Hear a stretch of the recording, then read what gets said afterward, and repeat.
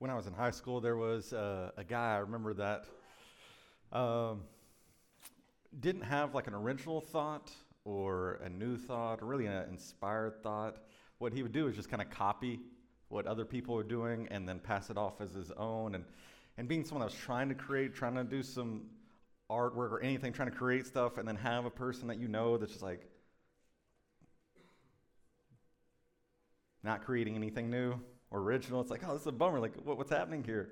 But you know about copycats. You know about copycats and like that. You know about, like, I remember I used to copycat my brother. He got the Frank Thomas shoes, Big Hurt.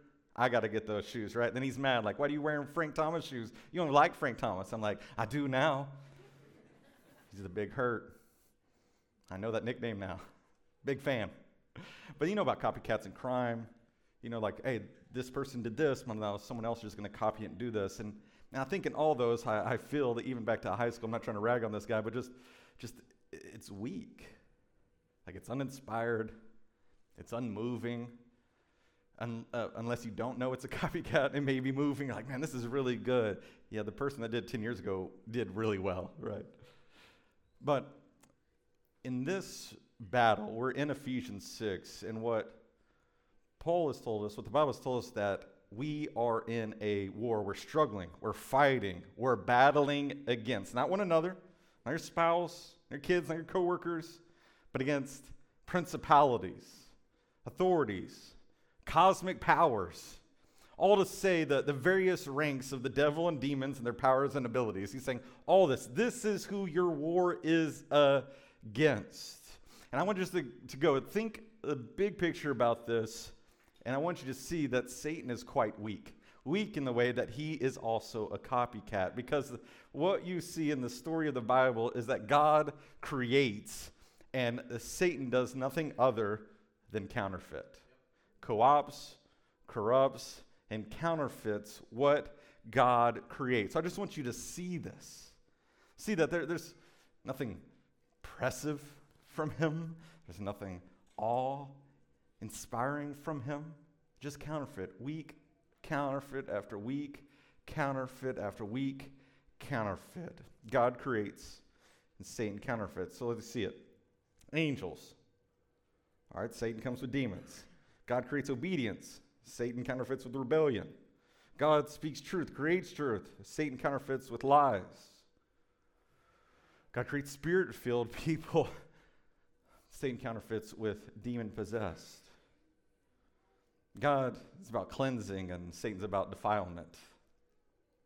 God is about humility, Satan about pride. God, forgiveness, Satan, bitterness. God creates worship that you would see him as the objective, beautiful, glorious being that he is. And Satan says, hey, what about this? What about this person? What about this object? What about this idea? And he's saying, yeah, worship too, worship too, worship too. Just anything but Jesus. God creates contentment. Satan counterfeits with coveting. God gives peace. Satan just swims in the river of fear. Unity, divisions. God gives the church shepherds. Satan sends in wolves. God creates where everything is about him, that he is the center, meaning a God-centered life. And Satan counterfeits just like he did all his life and says, hey, what about you? Shouldn't you be the center of everything? Shouldn't everything be about you? Shouldn't you submit to what you want? Shouldn't your desires overrule everything? Shouldn't you just jump in with all of like the new age modern cliches, right? Of like, be true to yourself and do whatever you want. They'll adjust. I've seen those shirts. I'm like, oh, what is it? Let me step away from the pulpit. Just as a society, does that work? Can that work? It can't. Okay. All right, now I'm back to the Bible. Okay. Just my thoughts. God creates a covenant with him. Satan says, hey, take a vow with yourself. You're the one that, you vow to yourself. You keep that with yourself. You're the most important. That's who you vow to. God creates freedom. Satan slavery, revival, riot, life, death, church, world, kingdom, hell. The enemy is just a weak copycat with no original ideas, with nothing to really bring life or joy or hope or real life. He just counterfeits. It's all negative, weak, unimpressive, unoriginal trash. And with that said, we're back to Ephesians 6, particularly verse 17. Now I want you to see with me, okay? So we've been walking through the armor of God slowly. We're looking at one verse today. Ephesians 6, verse 17. It says, take the helmet of salvation and the sword of the Spirit, which is the word of God. So, helmet of salvation. Now, salvation here, this word, is not mainly about being delivered in the future, delivered from punishment in the future, or whatever you're thinking. What it is you have been saved, Ephesians 2. You have been delivered now. You've been transferred from the kingdom of darkness, pulled up, plucked out, pulled over, adopted, and put in the kingdom of the beloved Son, Jesus. You have been delivered. It's done. It's done. Paul stated that we've been made alive with Christ. Ephesians 2, he also said we're co-resurrected with Christ. He also said we're co-exalted with Christ. So being delivered from the domain of darkness, and now we're in his kingdom, in Jesus' kingdom, so we are to participate in his power and authority. So the song we just sang is very true. Jesus has put everything under his feet, but it's also true that he's put everything under our feet. Why? Because we're united to him. So we're in this domain with this King, Jesus, and all of his power and authority over cosmic powers, principalities, authorities, evil, darkness. Chapter 1, the Bible says, God raised Christ from the dead and seated him at the right hand, above, supreme over, above every principality and authority and power and dominion, and subjected everything under his feet.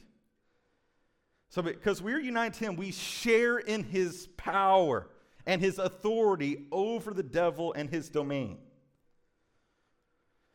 Now with this helmet of salvation, I want you to think about this helmet. Paul's in prison at this point while he's writing this letter. He's probably looking at a Roman guard while he's writing it, looking at the armor that the guard might be wearing. So he's using this illustration, painting this picture of you're not going to put bronze helmet on your head, but you're going to put on the helmet of salvation because there's a real war happening. Not Pax Romana, peace from Rome as they demolish and crush everyone and make them their subjects, but the peace of God where he comes in and loves everyone into new life. He brings that peace. He brings that salvation. And so this helmet, you can imagine, as Paul's looking like, oh yes, what does that protect? Every soldier has always worn these. And that this Roman is probably just a bronze helmet with like a sponge lining, like a baseball helmet, okay? You think helmet and there's some foam on the inside, right? Unless your kids have torn all the foam apart and just their ears stick out. Just my kid, okay. But I've told you many times, Paul is not overly impressed by the Roman war machine. That's not where he's pulling all of his inspiration or even his reflection. What he's reflecting, dwelling on is Isaiah 59. And Isaiah 59 tells us that our God is the divine warrior. And it says that the divine warrior put a helmet of salvation on his own head. Now, in this context of Isaiah 59, God is coming to the defense of his people, and it's painted with this strokes of a warrior preparing fiercely for battle. Like you're in need, God's people is in need, and what is God doing? He is preparing for battle to fight for you. That's where this helmet of salvation comes from. That's what Paul is dwelling on. But if you've been with us in Ephesians, maybe you connected the dots, the divine warrior is fulfilled by King Jesus coming into his life, resisting all temptation, saying yes to the Father, dying in your place, publicly triumphing over the enemy on the cross, and in the tomb by walking out of it.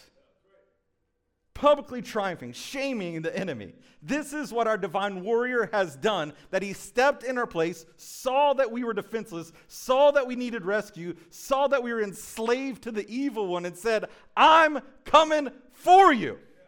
So you should feel this, all of Ephesians 6, really as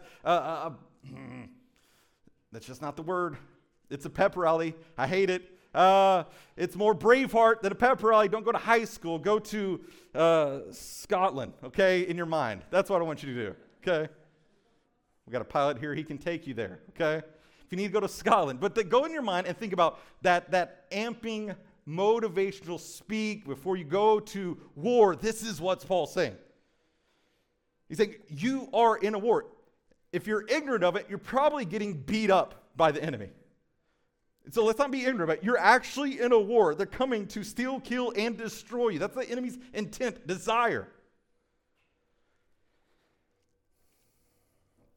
But King Jesus comes to our defense as a fierce warrior and stands against the devil and crushes his head. And now we fight until the day that he brings his kingdom on earth fully. Meaning we wrestle in this already not yet of his kingdom, that yes, he's defeated the foe, but yes, the foe is still around, trying to pick us apart, trying to weaken our relationship with the Father, trying to steal our joy, kill our relationships, destroy our communion, our union, our love, our humility, all the things that God creates.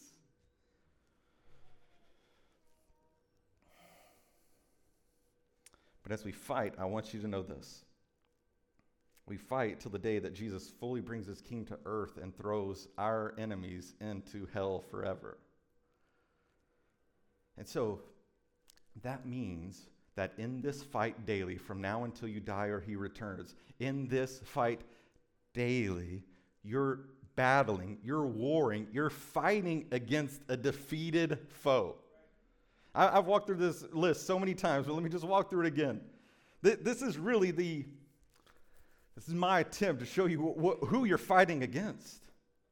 Ruined rulers, anguished authorities, crushed cosmic powers, emasculated evil, and smashed spiritual forces. That's who you're warring against. And so we believe demons exist, yes, but we won't live in fear because Jesus has won. And we won't live in fear because Jesus has united us to himself. And we won't be fearful and live in fear because he's told us that greater is he who is in us than the evil in the world and the devil in this world. Greater is the Holy Spirit of God in you. So you should, back to that motivational speech, back to that pre-war rallying cry. There we go. That's better. Okay. No cheerleaders in this Scottish war, right? It's not a pep rally. Sorry if you're a cheerleader. I don't know. I don't know what they say about that. I'm sorry. But we won't live in fear. God not only fights for his people, but then he also gives his armor so that we can join the fight with him. That's how good the Father is to us. Now, this helmet in particular is most likely a reference to assurance of salvation. Charles Hodge puts it this way: that which adorns and protects the Christian, which enables him to hold up his head with confidence and joy, is the fact that he is saved. And what was the devil's first strategy to our first parents, Adam and Eve? Lie about God, cast doubts about God, cast doubts about God's goodness. Is he really that good? Did he really say this?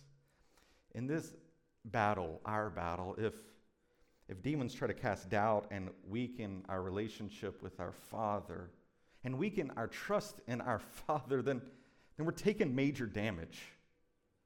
I don't know what you have to do to visualize this, to understand what's really happening. I don't have to think about Street Fighter, but if you're getting beat up, your energy was at 100, now it's down in the red. Essentially, you get sidelined. You get knocked out of the fight. You get beat up so much that you're limping that you can't actually help. And that's what the enemy wants. Because it's really hard to stay in the fight if you don't trust your king. I'm not going to get on this battlefield if I don't trust the guy I'm supposed to be following. And so to essentially sideline me is to say, do you really think you should follow him? Is he really that good to you? Is this the truth? Is this what you're going to put all your eggs in this basket, in the Jesus basket? So that you don't even get on the field. You don't even fight. When there is serious and persistent and ongoing spiritual attack, usually there is doubt of salvation. Why? Because that's what the enemy loves to spread, to sow seeds of doubt. It's like, are you really changed? Have you counted all your sin recently? Have you looked back and like, oh, you're really hot for God one day, and the next you're like spinning off out of control. Did God really save you? Did he really give you a new heart? Are you sure about this? An old Puritan says this: such is Satan's envy and enmity against the Christian's joy and comfort, that he cannot but act to the utmost of his strength to keep poor souls in doubt and darkness. Satan knows that assurance is a pearl of such price that will make the soul happy forever. He knows that assurance makes a Christian's wilderness to be a paradise. He knows that assurance begets in Christians the most noble and generous spirits. He knows that assurance is that which will make men strong to do exploits, to shake his tottering kingdom about his ears, and therefore he is very studious and industrious to keep souls off from assurance, as he was to cast Adam out of paradise. So to take up the helmet of salvation means to live in the knowledge and assurance of the truth expressed in Romans 8. Verse 1, there is no longer any condemnation for those in Christ Jesus. None. Like, you got to believe on that. That's what it means, to pick up this helmet and hold on to it and wear it. To say, I'm gonna acknowledge this, I'm going to believe this, I'm going to hold on to this truth. And that's not it. The chapter ends with that nothing Satan can do to alter or undermine the fact that we're saved. Nothing. He can't do anything. You can think about all of his schemes. There's nothing he can do to unpluck you from the Father's hand. There's nothing he can do to kill the alive heart that God has made in you. There's nothing he can do that will sever the relationship you have with your Father. Be assured. Be assured. Not angels, nor principalities, nor things present, nor things to come, nor powers, nor height, nor depth. I love this. Nor any other created thing. What I tell you, God creates. What does that mean? Satan is a creation.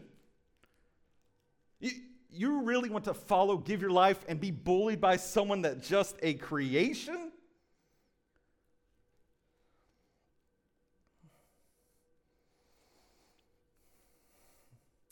Nor any other created thing shall be able to separate us from the love of God, which is in Christ Jesus our Lord. So what the enemy goes after is our assurance and confidence that we are saved. Our salvation, look at me real quick. Our salvation, our standing before God, does not fluctuate on your success or failures. You've been given a false gospel if you've heard that throughout your life. It's sad. I don't want you to believe it anymore. There's not, hey, you're a son. Oh, you made a few mistakes. Now you're an orphan. Hey, you're doing kind of better now. I'll call you a son again. That's not your relationship with the Father, because it's not contingent upon your success, failures, your sins, your wins. It's contingent upon Jesus' win. And so your standing before him will not change because Jesus will not change. So you can stand confidently. He has me. But Satan is determined to convince us that it does. That it does fluctuate. That maybe you're a son now, but can you really think about this? Think of all the things you've been doing. Now, do you hear me when I say these things? You should hear, like, this is what the enemy says to you. Lies to you, casts doubt to you, trying to tempt you to distrust your Father.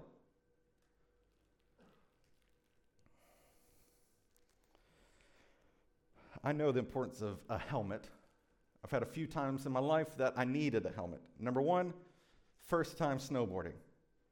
I almost got a concussion with a helmet. So thank God for that gal at the counter that was like, this is your first time? And I said, yes. She goes, you want a helmet? And I said, no. Are you sure about that? Okay, I will. A little bit of humility in a 6-year-old for me. It was very rare. But I said yes. Another time, I was 10 or 11. I was on the baseball field at practice. And I'm left-handed, and I was a catcher just because we needed one. But I got onto the field. I got behind home plate, and I started putting on my catcher's gear. Shin straps first. Foolish. That's the first problem. Second problem, the pitcher had ADD or something. I don't know what's going on. He's not paying attention to what's happening. Number 3, I think my coaches were drinking, okay? It was the early 90s, West Texas. Garth Brooks was king, and Bud Light was for baseball, okay? I don't know what was happening, all right? But what happened is I was sitting behind home plate, putting on my shin straps and maybe the chest guard, and someone says my name, and I look up, and I caught the ball with my nose. That's why I look like Owen Wilson. It's awesome, okay? It's all the whatever's happening here. Don't wear your helmet. Your face is going to get rearranged. Don't wear the helmet of salvation. Your mind is going to get rearranged. Confusion, doubt, lostness, all this questions of who, what is life? What am I doing? Is this real? Is this what really people believe in? All this. Put on the helmet. Put on the helmet and believe what he's done for you. You have been delivered and you will be. The reality of what has happened is just perfect hope for what's going to happen. If he said he was going to do this and he did it, he said he's going to do this and he will do it. So put on that hope. Going into Tuesday without your helmet is like inviting a bully to call you names and trash talk your father. Like, why would you invite that? Like, you're going to hire someone to be like, hey, will you just follow me around and tell me terrible things about myself? And keep the list of all the things I do wrong, repeat them back to me, and then, I don't know, tell me how bad my dad is? That's what it's like, not wearing your helmet. It's just inviting a bully to beat you up and lie to you and harass you. It's like staying with a girlfriend or boyfriend who keeps undermining your convictions. The enemy is a lying, gaslighting, manipulative weasel perpetually harassing your relationship with your Father, your big brother Jesus, and the Holy Spirit in you. So put on the helmet and trust that God has and will save you. If this is the reality, then put this on. That's why he's given it to you. And not only the helmet, he gives you what? Take the helmet of salvation and the sword of the Spirit, which is the word of God. This is the sixth piece that he says. Sixth piece of armor. Sixth piece of armor. Paul urges believers to know. This is what's happening with this word, the sword of the Spirit. He's urging us to know and wield the scriptures against every form of demonic attack. Now, people have argued this, but what's really happening is both things, that the word here is speaking of the gospel message, the message of Jesus, the life, death, and resurrection, and ascension, and current reigning of the right hand of the Father. That's the good news. And that proclamation of the gospel, like heralds going into city and say, the king has won, the king has won, only pushes back darkness, fights against the enemy. Why? Because the message is a message of captives being free. That you're in slavery, but you can get out because King Jesus has come for you. So this message pushes back, sets captives free, forgives, renews. But also, the word is speaking of the Bible, the 66 books that comprise of this one book, God-breathed, inspired by God, his voice to us. And so last week we saw the shield, where we hold the shield to extinguish the fiery darts of the evil one, but we also see the sword here. That means that he not only shoots at us from a distance, but he comes close and fights hand to hand. Because this isn't a long broadsword. This is like a 12 to 14-inch sword, and this is how you're going to fight, how you're going to fight against, how you're going to resist, how you're going to ward off the enemy's attacks. This is defending against lies, temptation. This is counting the enemy's doubts with the truth of God. This is fighting his lies with the word of God. This is fighting temptation with the voice of God. This is what it means to pick up the sword, the word of God, and wield it against the enemy. Now get specific. Let me think about one specific thing. Just think about addiction or addictions. To a substance, to a person, to an experience, where like you have to have this in your life, otherwise you don't feel right, stable, or good. Okay? One author says you really only have 4 options as a Christian. You have 4 options. Number 1, minimization. You can try to manage your sin.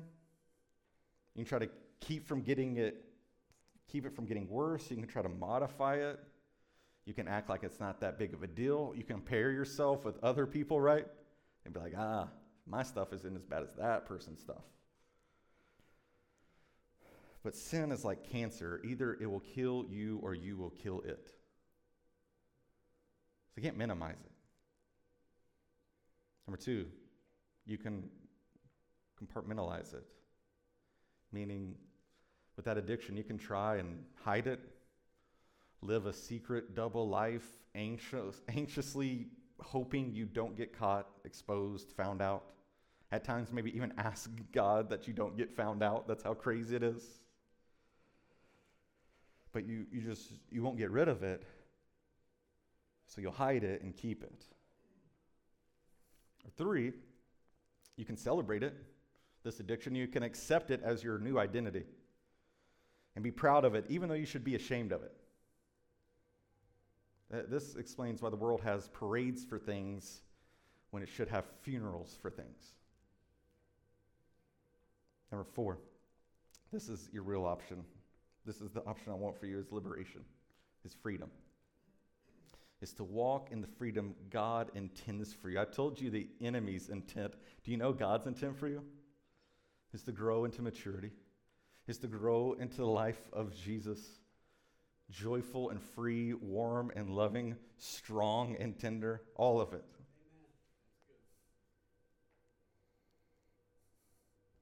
Walk in the freedom God intends by actually killing this sin. The Bible again says, put to death, therefore, what is worldly, what is earthly in you. Sexual immorality, impurity, passion, evil desire, and covetousness, which is idolatry. And then what's one major way that we fight?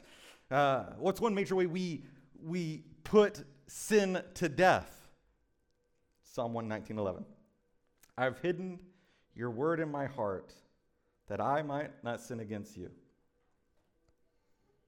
You wield the word. That's how you fight. That's how you put it to death, is that you know the word. You hide it in your heart. You live out the word. You pray the word. We sing the word. Like, this is what it looks like. It's to wield this. What it looks like is Jesus. Because I've told you again and again and again that he is the conquering king, right? In the past 4 weeks, even on Easter, that he won your victory on the cross. So he's the conquering king. But before that, he's also your example. What does it look like to wield the word? What does it look like to efficiently, effectively fight against the enemy? It's Jesus in Matthew 4. Is that when he's tempted, just like Adam and Eve were tempted, Jesus hears the devil say, hey, you could have this. You could have all these kingdoms without the cross. If you go my way, you won't have to go to the cross. I'll give it to you now. Doesn't that sound like a better plan than God? Doesn't it sound like a better plan than your Father? You won't have to have any pain. I'll give it to you now. Then he tried to tempt him with, hey, aren't you so high and mighty? If you jump off, can't you just call angels to rescue you? Oh, you hungry? Can't you just turn these rocks into bread? Aren't you magical, Jesus, huh? Show me your power. In all of these temptations, what does Jesus do? Stab, stab, stab. 3 quotations from Scripture of what God, the Father, has told him, and Jesus says, this is the truth. I'll fight you with this. Now, I'm not going to fall like the first Adam. I'm going to fight you and defeat you. I'm the second Adam. And so he stabs, stabs, stabs. See you later. This is how we're to fight. He's not only your warrior king, he's also your example of what does this look like. And so when you hear those temptations, you hear those lies, when you hear those doubts, you better pick up the word. You should have probably already put it in your heart and be ready to fight. Be ready to fight against.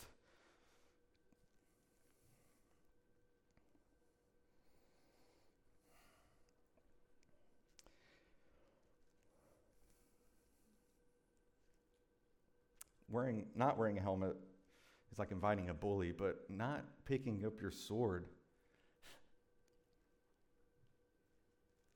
is really just to be content with falling into temptation. Did you hear me? I think it's an active choice to say, I'm not going to pick up the sword because I'd rather fall in temptation. I'd rather give in. I'd rather say yes. I don't want to fight.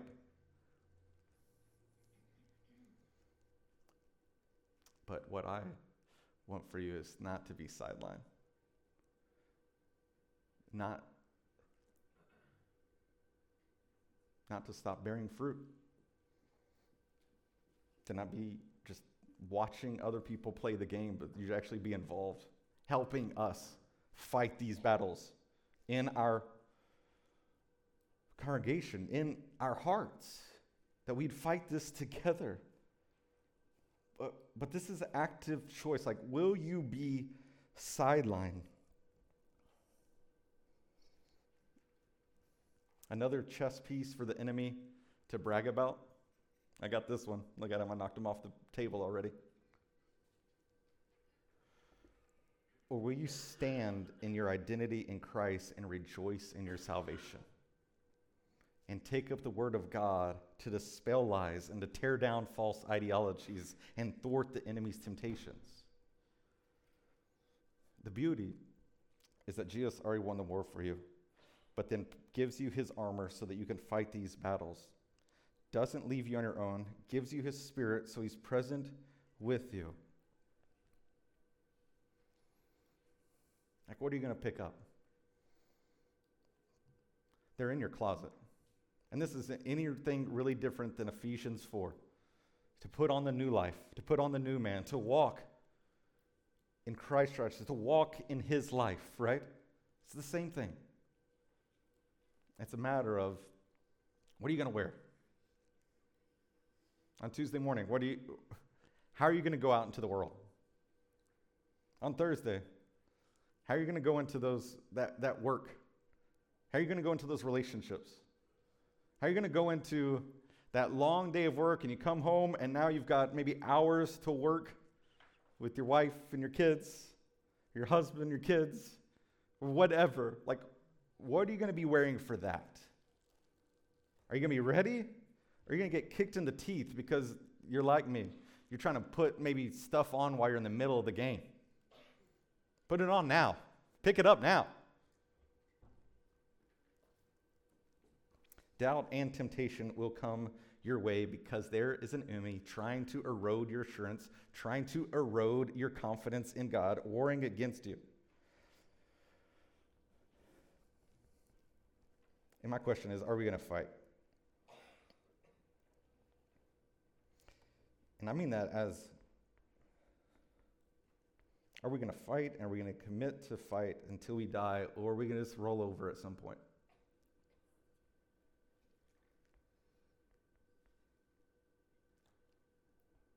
Now, if you're maybe wrestling with this of like, I don't even know if this armor is mine. I don't really know Jesus that well. I know maybe a lot about him, but I don't know him. Like, his cosmic grace hasn't collided with my heart and made me new. I know a lot. I can tell you some facts. I can tell you about experiences with churches, but you don't know Jesus? Let me just be very frank with you. The picture painted in the Bible is grim for you. You're dead in your sins. You're separated from God. You're an orphan. You're enslaved and captured by the enemy. But the good news is, like, we're not that smart. I'm not that smart. We didn't figure out a way to get God to like us. We simply trust what he's told us, and that he loves us, and he sent his son to die for us, and that he's the reigning, defending, undefeated champion of the cosmos. And that's what we believe. And that's what he's invited you to believe too. You really have two options, to go with the path of the one who creates or go with the path of one who counterfeits. And the one who creates is the one who loves. And the one who creates is the one that shows compassion. And the one that creates, before he created it, was a father. A generous, loving father.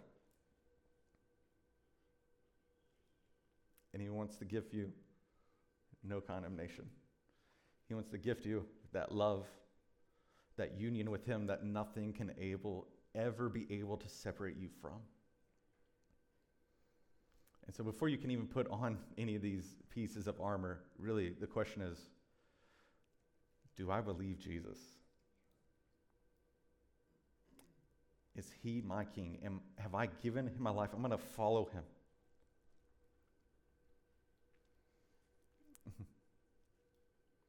Wherever you are, the reality is, look to yourself, look to the evil one, or look to Jesus. Whether you're non-Christian or you're a Christian, that's the option. Let's pray. Father, I ask for that. I ask that you would reveal, show what's going on in our hearts. I think of the ignorance I've had so many times in my own life, and I pray that just if there's things that we're not aware of, that you would show us. If we're not aware of what the attacks are, would you show us? In the Spirit, I ask for us that you would renew the joy of our salvation. For those that know you, they would put on the helmet and rejoice in that.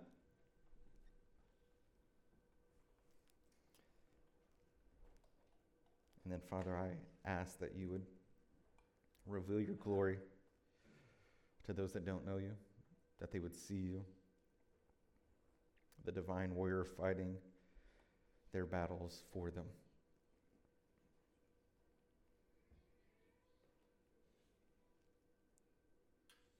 Thank you for your word.